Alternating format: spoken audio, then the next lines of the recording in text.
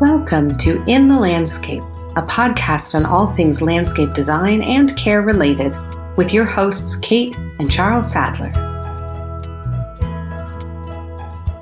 Hi, and welcome back to this week's episode of In the Landscape. I'm your host, Kate Sadler, and with me in studio is co-host Charles Sadler. Good to be here. It is good to be here. We are in studio for another episode on all things landscape design and care related, and we're actually returning to a favorite topic of ours that was the theme for our very, very first episode, some 52 episodes ago. And so we've been at this for about a year. It's been very exciting. We're so grateful to anyone who's found us recently. If this is your first time listening, welcome. We always hope to provide a little bit of information that you can take into your own landscape, but also a little bit of entertainment. That's right. Keep it light in these times. Absolutely. More than ever. Yeah. Hopefully you'll enjoy tuning in week after week as we share on our experience in the landscape, but also pass on the experiences that some of the people we interact with have had. Definitely interested in telling the story of the landscape business and landscape as an art form, and then also telling the stories of the plants that are, harmonizing in our various landscapes. So not much on my end to report this week. You have had a busy week in the field, which we are here in Texas. It is hot. I come from California originally, where heat is not, I'm no stranger to heat, but humidity certainly. It's been like around 100. Oh, yeah. And I've been working outside. And humid. It's not a dry some of those days. And then getting into... And that's 100 Fahrenheit. Yes. Well, and then the sun is quite strong. I mean, it's not...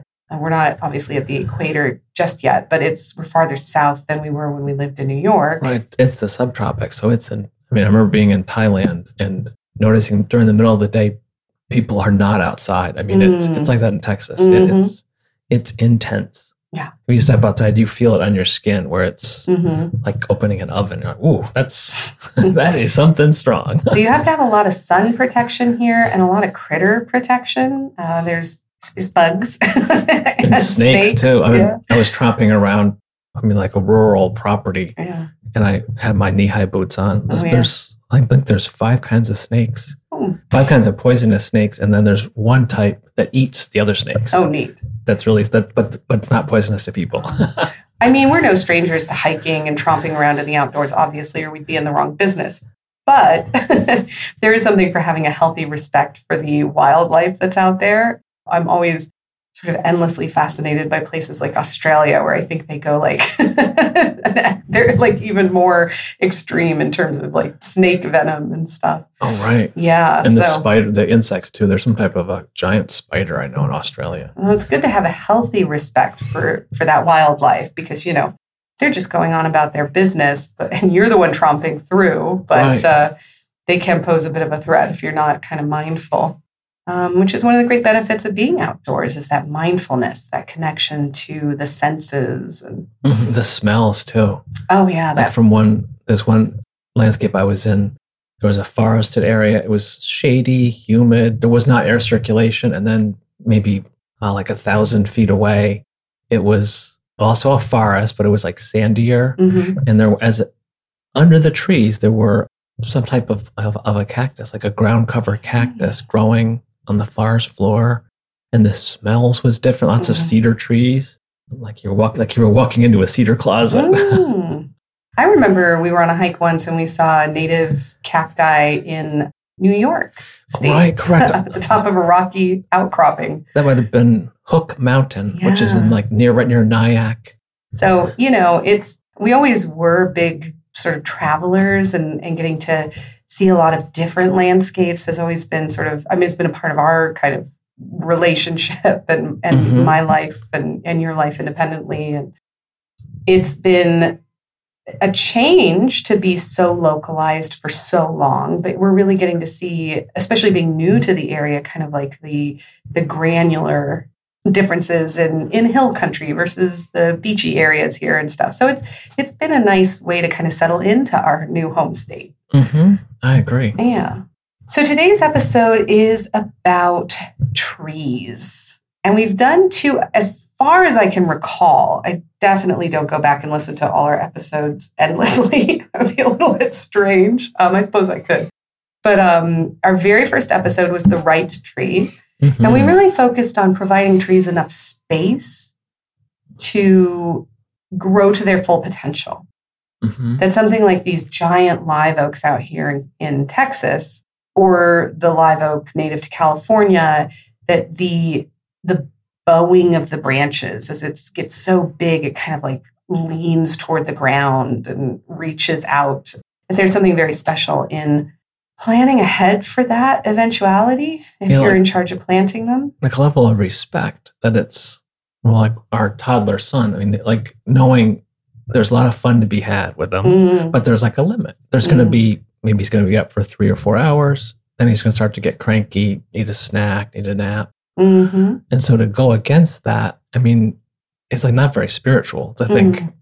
And so with trees, I would say culture often goes against a tree being what it is. So a tree that wants to be, I was just on a property and I had to measure the canopy, and it was 80 or 90 feet. And these trees were under 100 years old, and live oaks. So they're going to keep growing wider.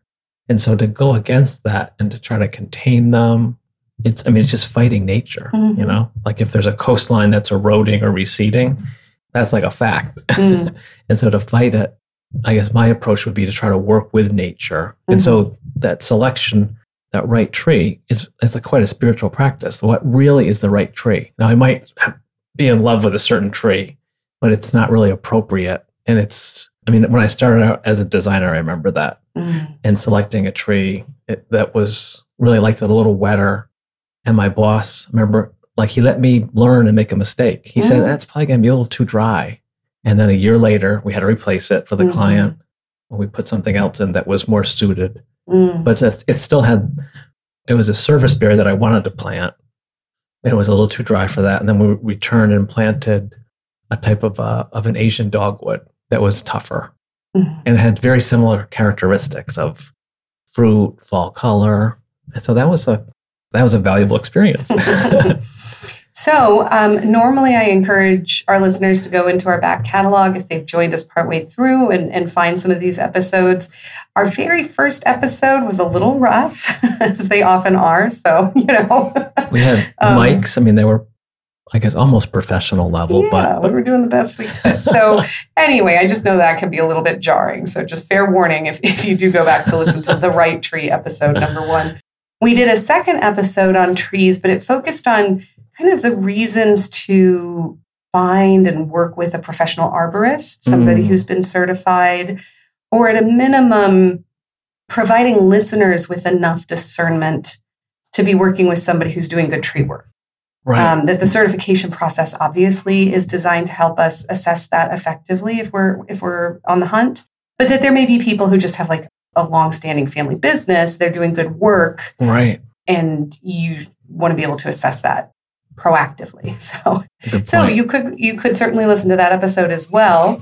Today's episode is really just a deeper dive into trees. What are they? How do we work with them in the landscape? As you said, the basic sort of climate needs of a tree are important, but what are some of the aesthetic considerations when working with the plants that are not like ground level, like they're not bed plants, they're not hedging plants, they're the plants that are maybe up overhead, or perhaps we're seeing them at a distance. And so kind of incorporating the design element a little more, but with something you're very familiar with. And then sort of finally, you're doing a lot of consulting arborist work lately. On all different scales. Yeah. Some of it's like one visit to answer a certain need. And then others it's going on for weeks, months. And some of these will be maybe in perpetuity, like in a very large situation, whether it's public or private. And so why would trees be so important that you would invest in a long-term relationship with a consulting arborist? And what are you consulting on? Like, what is that conversation about? We have found it's here in Texas, especially as I was, going on and on about the weather here, trees are darned important, because if you don't have a tree, you're just exposed to these elements. So I think we've found love and appreciation for trees all over. But if you're like us and living in one of these hotter environments currently, maybe this resonates with you even more. But then again, trees are a part of food production, from maple syrup to fruit and, to pine nuts. So, yeah, pesto. That's a great mix with basil. Oh my gosh, olive oil. So what are the ways we sort of interact with trees in our landscape? And it's interesting because you pointed out, my background is in classical music. So I'll hear a piece of music and I'll say, oh, that's the guitar playing the theme of the of the character in the show we like. Because I can hear it. I can just distinguish these days among the instruments, even if it's a dense work. And more, as I go into the landscape, learning more about the field, I can see differently. I think I always appreciated plants, but for many of us, it's just a wall of green. Like a tree is a tree. So how do you see trees in a way that's special and different? So where would you like to start? What would you like to say about trees, being our tree expert? Well, let's see. Using one's memory and your own experiences. Since I'm a tree lover and I love chatting with folks and traveling, people often confide an early memory, like a formative child memory. Like my time in Brooklyn, I remember people. So in rural areas, people certainly have a relationship with trees that's strong. I would say in cities, the people's relationship is very strong with trees because there's more built structure. There's more sidewalks, buildings. And so trees and parks, street trees, the tree out your apartment window, out your office window.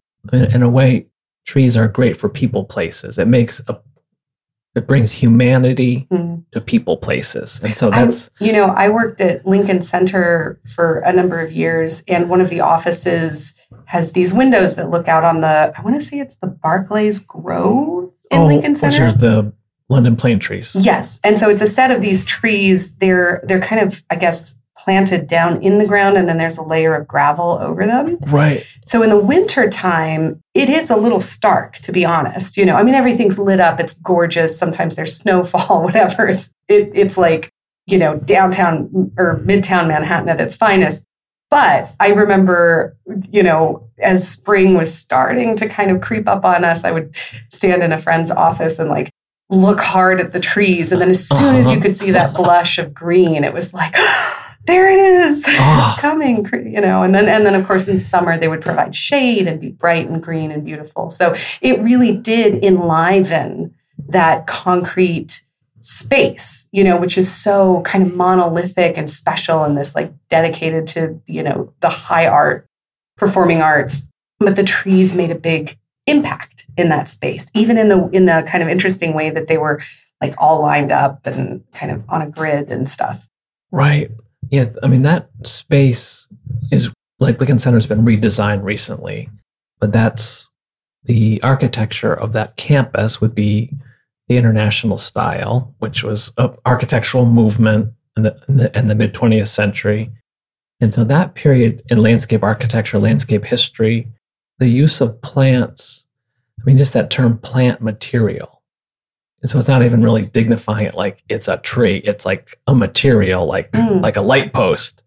And so in modernism, the plants are this sculptural sort of simplistic monolithic element like you just described. And so, the other extreme where a current term is rewilding. So creating landscapes in built environments where you're sort of mimicking a wild landscape, which is the opposite of that modernism. And so they're both, it's personal preference. But I guess in either case, that resonant, it's like a living, breathing thing that's constantly changing. And even if the leaf is not changing, the sunlight, the way it hits it, and then there's a spiritual resonance that I think affects everybody. If everybody stopped and paused in front of a tree, you would have some kind of experience. Now, not everybody would take that moment, but when that's pointed out, or the sycamore, when the leaves first come out, and there's ones in our area here along this local canal, they're very fuzzy when they're young. And so just having that moment, I do that with our son, where we touch the leaf. There's at the various stages of its development. So trees do provide some sort of deep connection to our landscape, maybe even, dare I say, like more so than flowering plants and even shrubs, because there's such a gravity to trees. There's so much age in a lot of trees that it's just this sense that, it's been there a very long time and it's had an opportunity to really root into the earth in a way that even the flowering plants and stuff don't. So, getting to go on vacation to see trees, whether it's the Muir Woods, the redwoods in Muir Woods in the Bay Area, or the Sequoia Kings Canyon National Park, which is farther south in California. I mean, you're just with these, it's almost like it defies, imagination that a living being could be that, profound. There's a sense of gravity that you can't, being in a built structure like a holy place, which there's a cathedral, a mosque, another institution, temple. There's something that's done with such intent. And so trees, I would say that they surpass that there's just a resonance.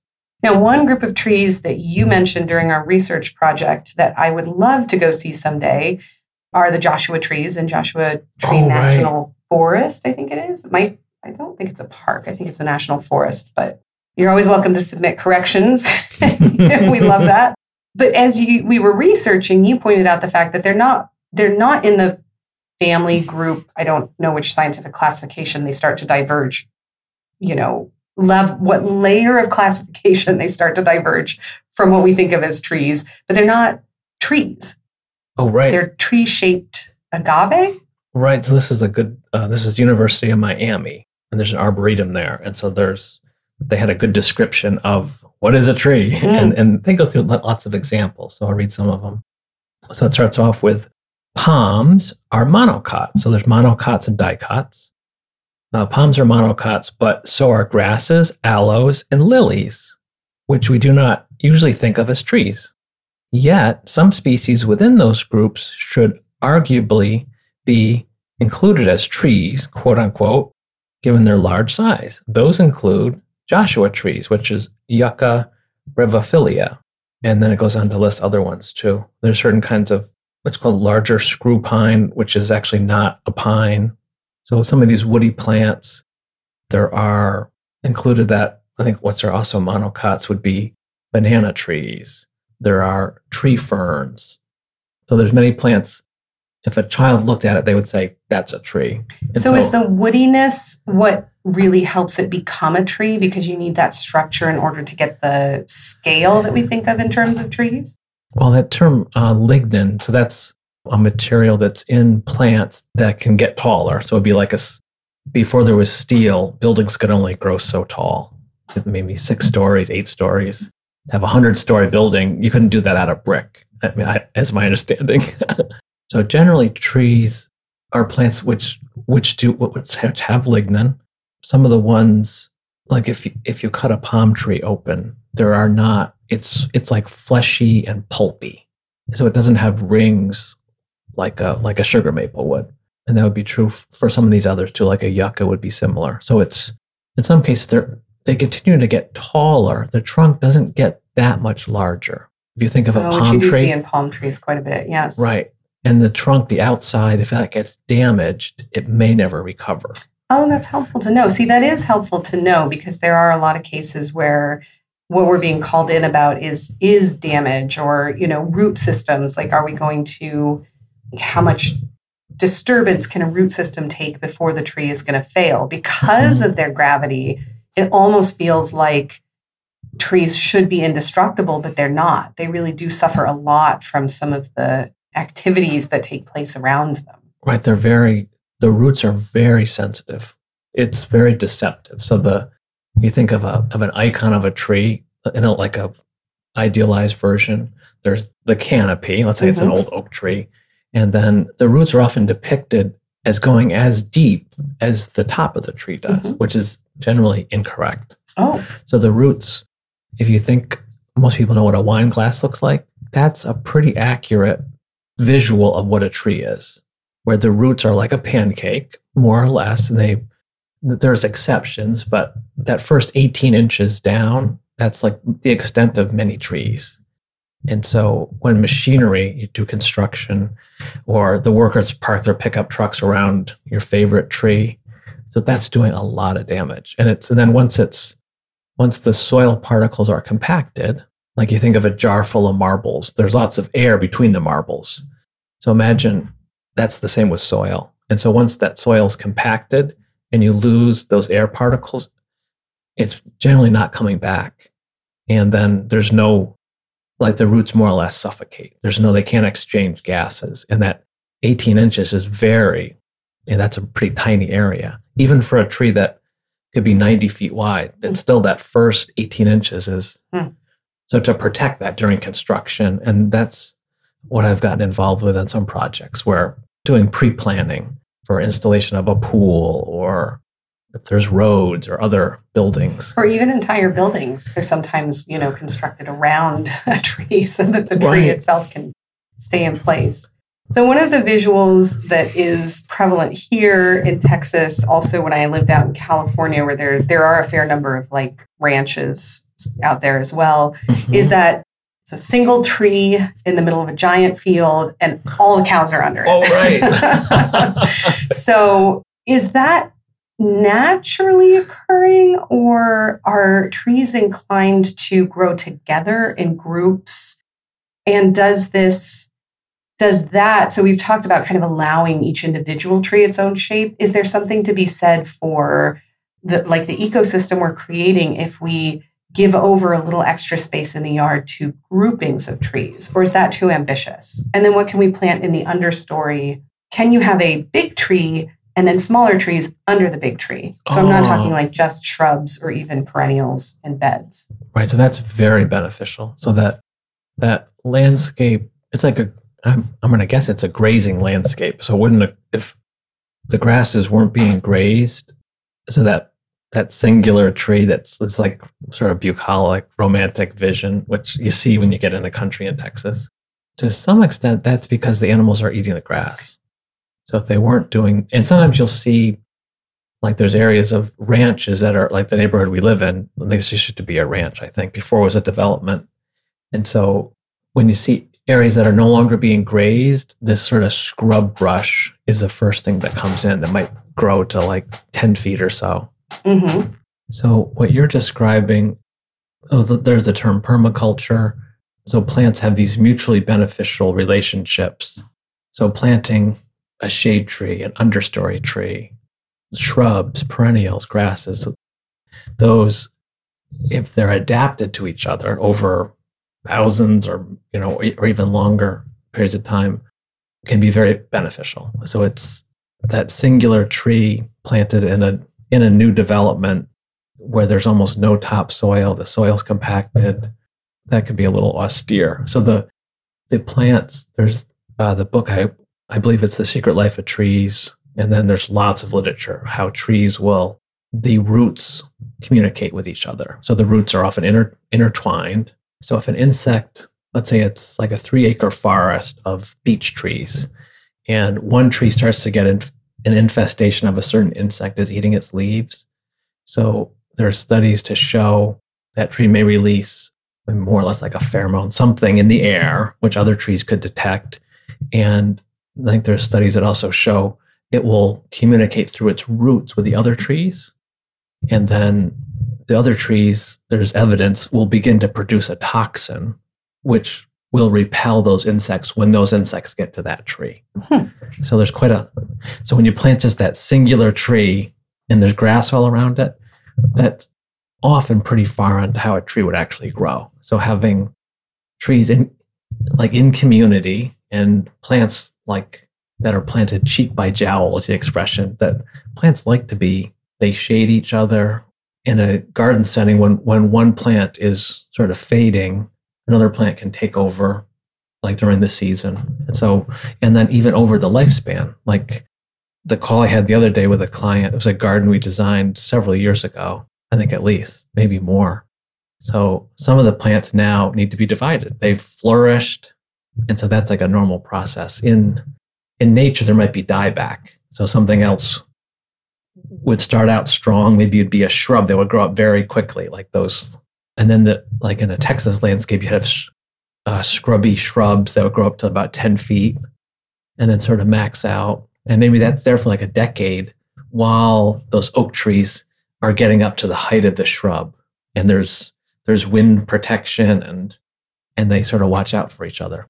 But you did recently have a conversation about a tree that seems to be losing the battle of the competition of plants. I know you were talking about like perennials that are sometimes bullies.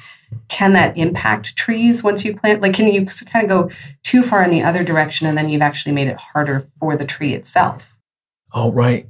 That one landscape, it was the tree that we planted was a conifer that likes to grow at higher elevations and doesn't like it particularly wet. And so it turned out there was more irrigation that was needed.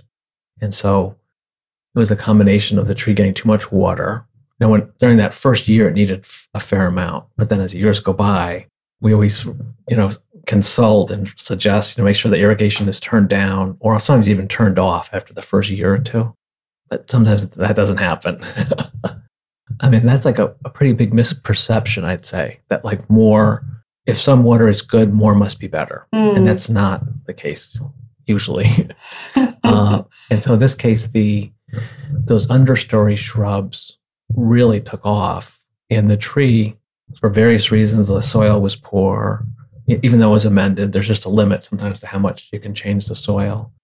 And that tree really didn't do anything for 3 or 4 years. It was, and the other plants overtook it. Mm-hmm. So is the solution then to pull the tree out, or would you transplant it? Or like, when do you give up on a tree? Yeah, in this case, I think the tree, it's like failed, basically. It's failed enough where you just remove it. And so in retrospect, we could have allowed more space. When it was planted, there was plenty of space. And so I was anticipating it would take off, and it didn't.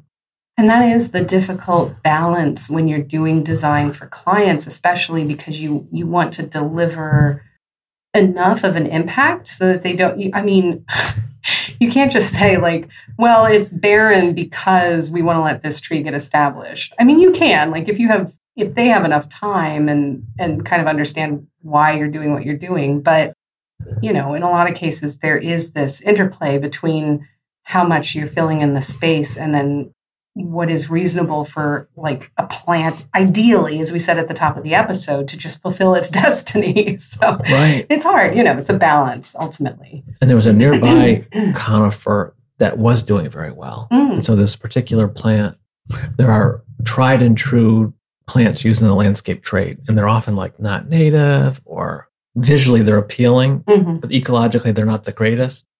And so in this case, the tree that failed, it was one that it was ecologically beneficial. It was native.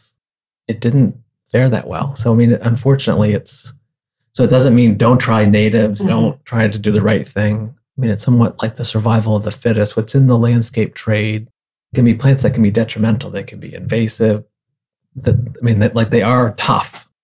And so trying something else, it's, I guess, like live and learn, So we tried something different. It didn't thrive. Something adjacent to it that's also a native, and so the one that is thriving would be a good replacement, not to replace the one that didn't work.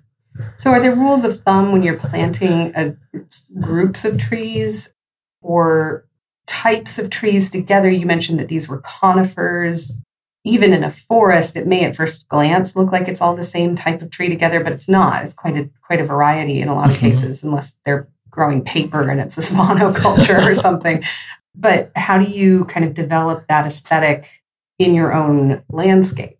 I guess when I start, like you saw me today, I was working in my sketchbook, which when we have a weekend day, it's nice to pause, let the dust settle. So I'm often thinking, as an arborist and a designer, I'm thinking of the structure first. So what structure? Do we want something that's tall and narrow for screening? So I'm thinking of the structure, like what would be the ideal shape? And then with my interest in trees and knowledge, so the ideal shape is what I come up with first. And then that goes through the filter. What tree would be the ideal shape, and then maybe the characteristics. And so I often draw the shape I'm imagining. And so in this particular case, it was a property. We wanted to create this naturalistic screening. So when the client pulls in their driveway, I think there was like a utility tower way in the distance. I mean, it's a suburban wooded forested area, but and so this upright conifer that failed, it was to screen this utility tower. And so there's shapes that would do that. So the program was to screen it, something that's going to grow upright. It doesn't have to be really that wide and to grow pretty fast. And so that's how I came down to that, to that conifer. Nice. Now, there are some labor-intensive practices that go along with trees. I mean, there are pruning practices that achieve a certain aesthetic. I'm thinking of like when you're in France, the trees are pruned into almost like an aerial hedge is a term you've used a lot. Mm-hmm. Is that something that is popular with residential clients, or like when would you go all in for something like that? Or even espalier, which we get a lot of interest about. How is that useful? The way we've described it so far is, again, selecting trees and then allowing them to kind of like take on their natural shape. But there are really deliberate uses when you would counter that entirely. So Can you describe some of that? In the educated pruning, so horticultural pruning or the proper pruning, I'm reading a book now by Bill Logan. And he wrote a book, I think it's called Sprout Land. And he's a New York City arborist and a very accomplished author. And so it talks about the history of various types of pruning, pollarding. So pollarding is when you reduce the height of a tree. And so you see it throughout Europe, like for willow trees in the Netherlands and Belgium and France, where they're cutting the willow tree in its youth to 6, 7, 8 feet, which you could reach. And then that severe pruning, but in its youth, it can adapt to that. Then it produces all these whips or foliage. And so if it's done with intention, when the plant is, from when it is young, it's perfectly adapted to it. And there's examples, so it could seem like, oh, that's cruel, or like cruel and unusual punishment. Actually, no. Now, if it's done when the tree is mature, I would agree. That's like people do that with crepe myrtles here in the southern US. It can be done where it is detrimental and it produces a lot of stress. If it's done from the plant's youth, the tree adapts to it. And there's cases where the trees live much longer than they normally would live. Many hundreds, like many centuries. And so why would that be? Well, they're able to photosynthesize. And so any defects that you would get with old age, it doesn't really have. It just has a trunk, and then it's able to photosynthesize. And so in a designed landscape, occasionally this type of pruning really would fulfill the program. Like this historic estate that we worked on, I remember it was a main house, very historic, legendary architecture. They added on to it, and so it didn't feel balanced. And so we put a linden tree in each corner. And so that linden tree would normally become too big. That would get to be 80 feet tall and 40 feet wide. But I think we probably started with like a 5-inch caliper, which is a pretty big tree. And so if that's pruned throughout its life from that age, it's more or less going to be like a hedge. And so it produces shade, interest, fall color. In June, there's the beautiful fragrant flowers. And so that's perfectly sustainable. It's going to be more or less pruned like an upright hedge. And if you do it consistently, it can fulfill the program of a tree in this sort of confined space where, this home, I think it was at least 3 stories, maybe 3.5 stories, and it overlooked like a vista. So a shrub really wouldn't have a 3.5-story home. Maybe that's 35 feet tall. So a shrub is not going to have that impact. And it might take decades and decades to get there. With this tree, within a short period of time, it could add beauty and sort of like a resonance with the architecture. All right. So we're sort of coming to the end of this episode. Certainly not the end of the topic. There's always more that could be said. We welcome listener questions. You can always reach us through our website or any of our social media platforms. If you have anything to add or any specific questions about trees that we can answer in future episodes. They sort of provide a source of endless fascination, and there's such rich variety that there's more, I'm sure, to be said. So anything else to say before we wrap up this episode? There's been good literature on both American Society of Landscape Architects, and I also came across the Chicago Botanic Garden is written on the subject of trees for 2050. Oh, yeah. And so both of those you can look up, American Society of Landscape Architects or Chicago Botanic Garden. And there's, I think other institutions have, the title is Urban Forest Adaptive Planting List. So trees, as climate gets, some areas are getting wetter, some are getting drier, it's generally getting warmer. And so it's a list of trees that, if they're planted now, will be well suited to the weather in 2050 and beyond. And so without that sort of foresight, there's going to be trees that are going to decline. Yeah, so those are great resources. All right, so we thought we'd do something a little different this episode. You love to do a design principle, and hopefully folks have found a good use for those, or at least researched them further. But we thought maybe for this episode, we do kind of like a horticultural principle. So do you have one to share with us? Might start like a new tradition. Because, there are, like you said, there's a limit. There's maybe a dozen design principles. So it's sort of the same ones over and over. Yeah, so we'll try to come up with some fresh material. Well, an innovation, Dr. Ed Gilman, University of Florida, and others, Jim Urban, who's a landscape architect and also a certified arborist, I believe, who he was involved in at Lincoln Center. Oh, there you go. He was like the consultant for that grove of trees. Mm. So a concept that's really important and really simple, like when someone says, "Oh, I need to write it down or I'm going to forget it," or they always put their keys in the same spot when they come in because then I don't have to remember where I put them, or your phone. And so the simple principle is to prune a tree, provide basic structural pruning. So you're removing defects like crossing branches, rubbing branches. When the tree comes from the nursery, it's been produced to sell. And so to look full and bushy, and that there might be an excess of branches and there might be defects that when the tree when it grows exponentially, those minor defects can cause a catastrophic failure, because those 6 crossing branches in 20 years, it goes from like the size of a pencil to the size of my waist, each branch. And so that pruning at planting, and there's great guidelines for that. If you look up Dr. Ed Gilman, University of Florida, and others. And so the principle, when you plant, you look at the tree. Even with some bigger trees, when the crews are taking them off of the truck, we lay the tree down. So like the size, we often plant pretty large trees where I can't reach the top of the tree without a ladder. But at planting time, you can lay the tree down and prune out any defects, crossing branches, because human nature would have it. Now to prune, the principle used to be, after a year, it's gotten established, then prune it. Nobody ever remembers. I don't remember to do that. But when you plant it, it's, this critical group of people, everyone's there watering. And so whether it's a street tree for your neighborhood or a campus or a home, it's just a simple step. And it's when I do it myself often, it might only take 10 minutes, for an average sized tree. Those defects that were removed, the tree is more likely to live a long, successful life, just from that very simple intervention.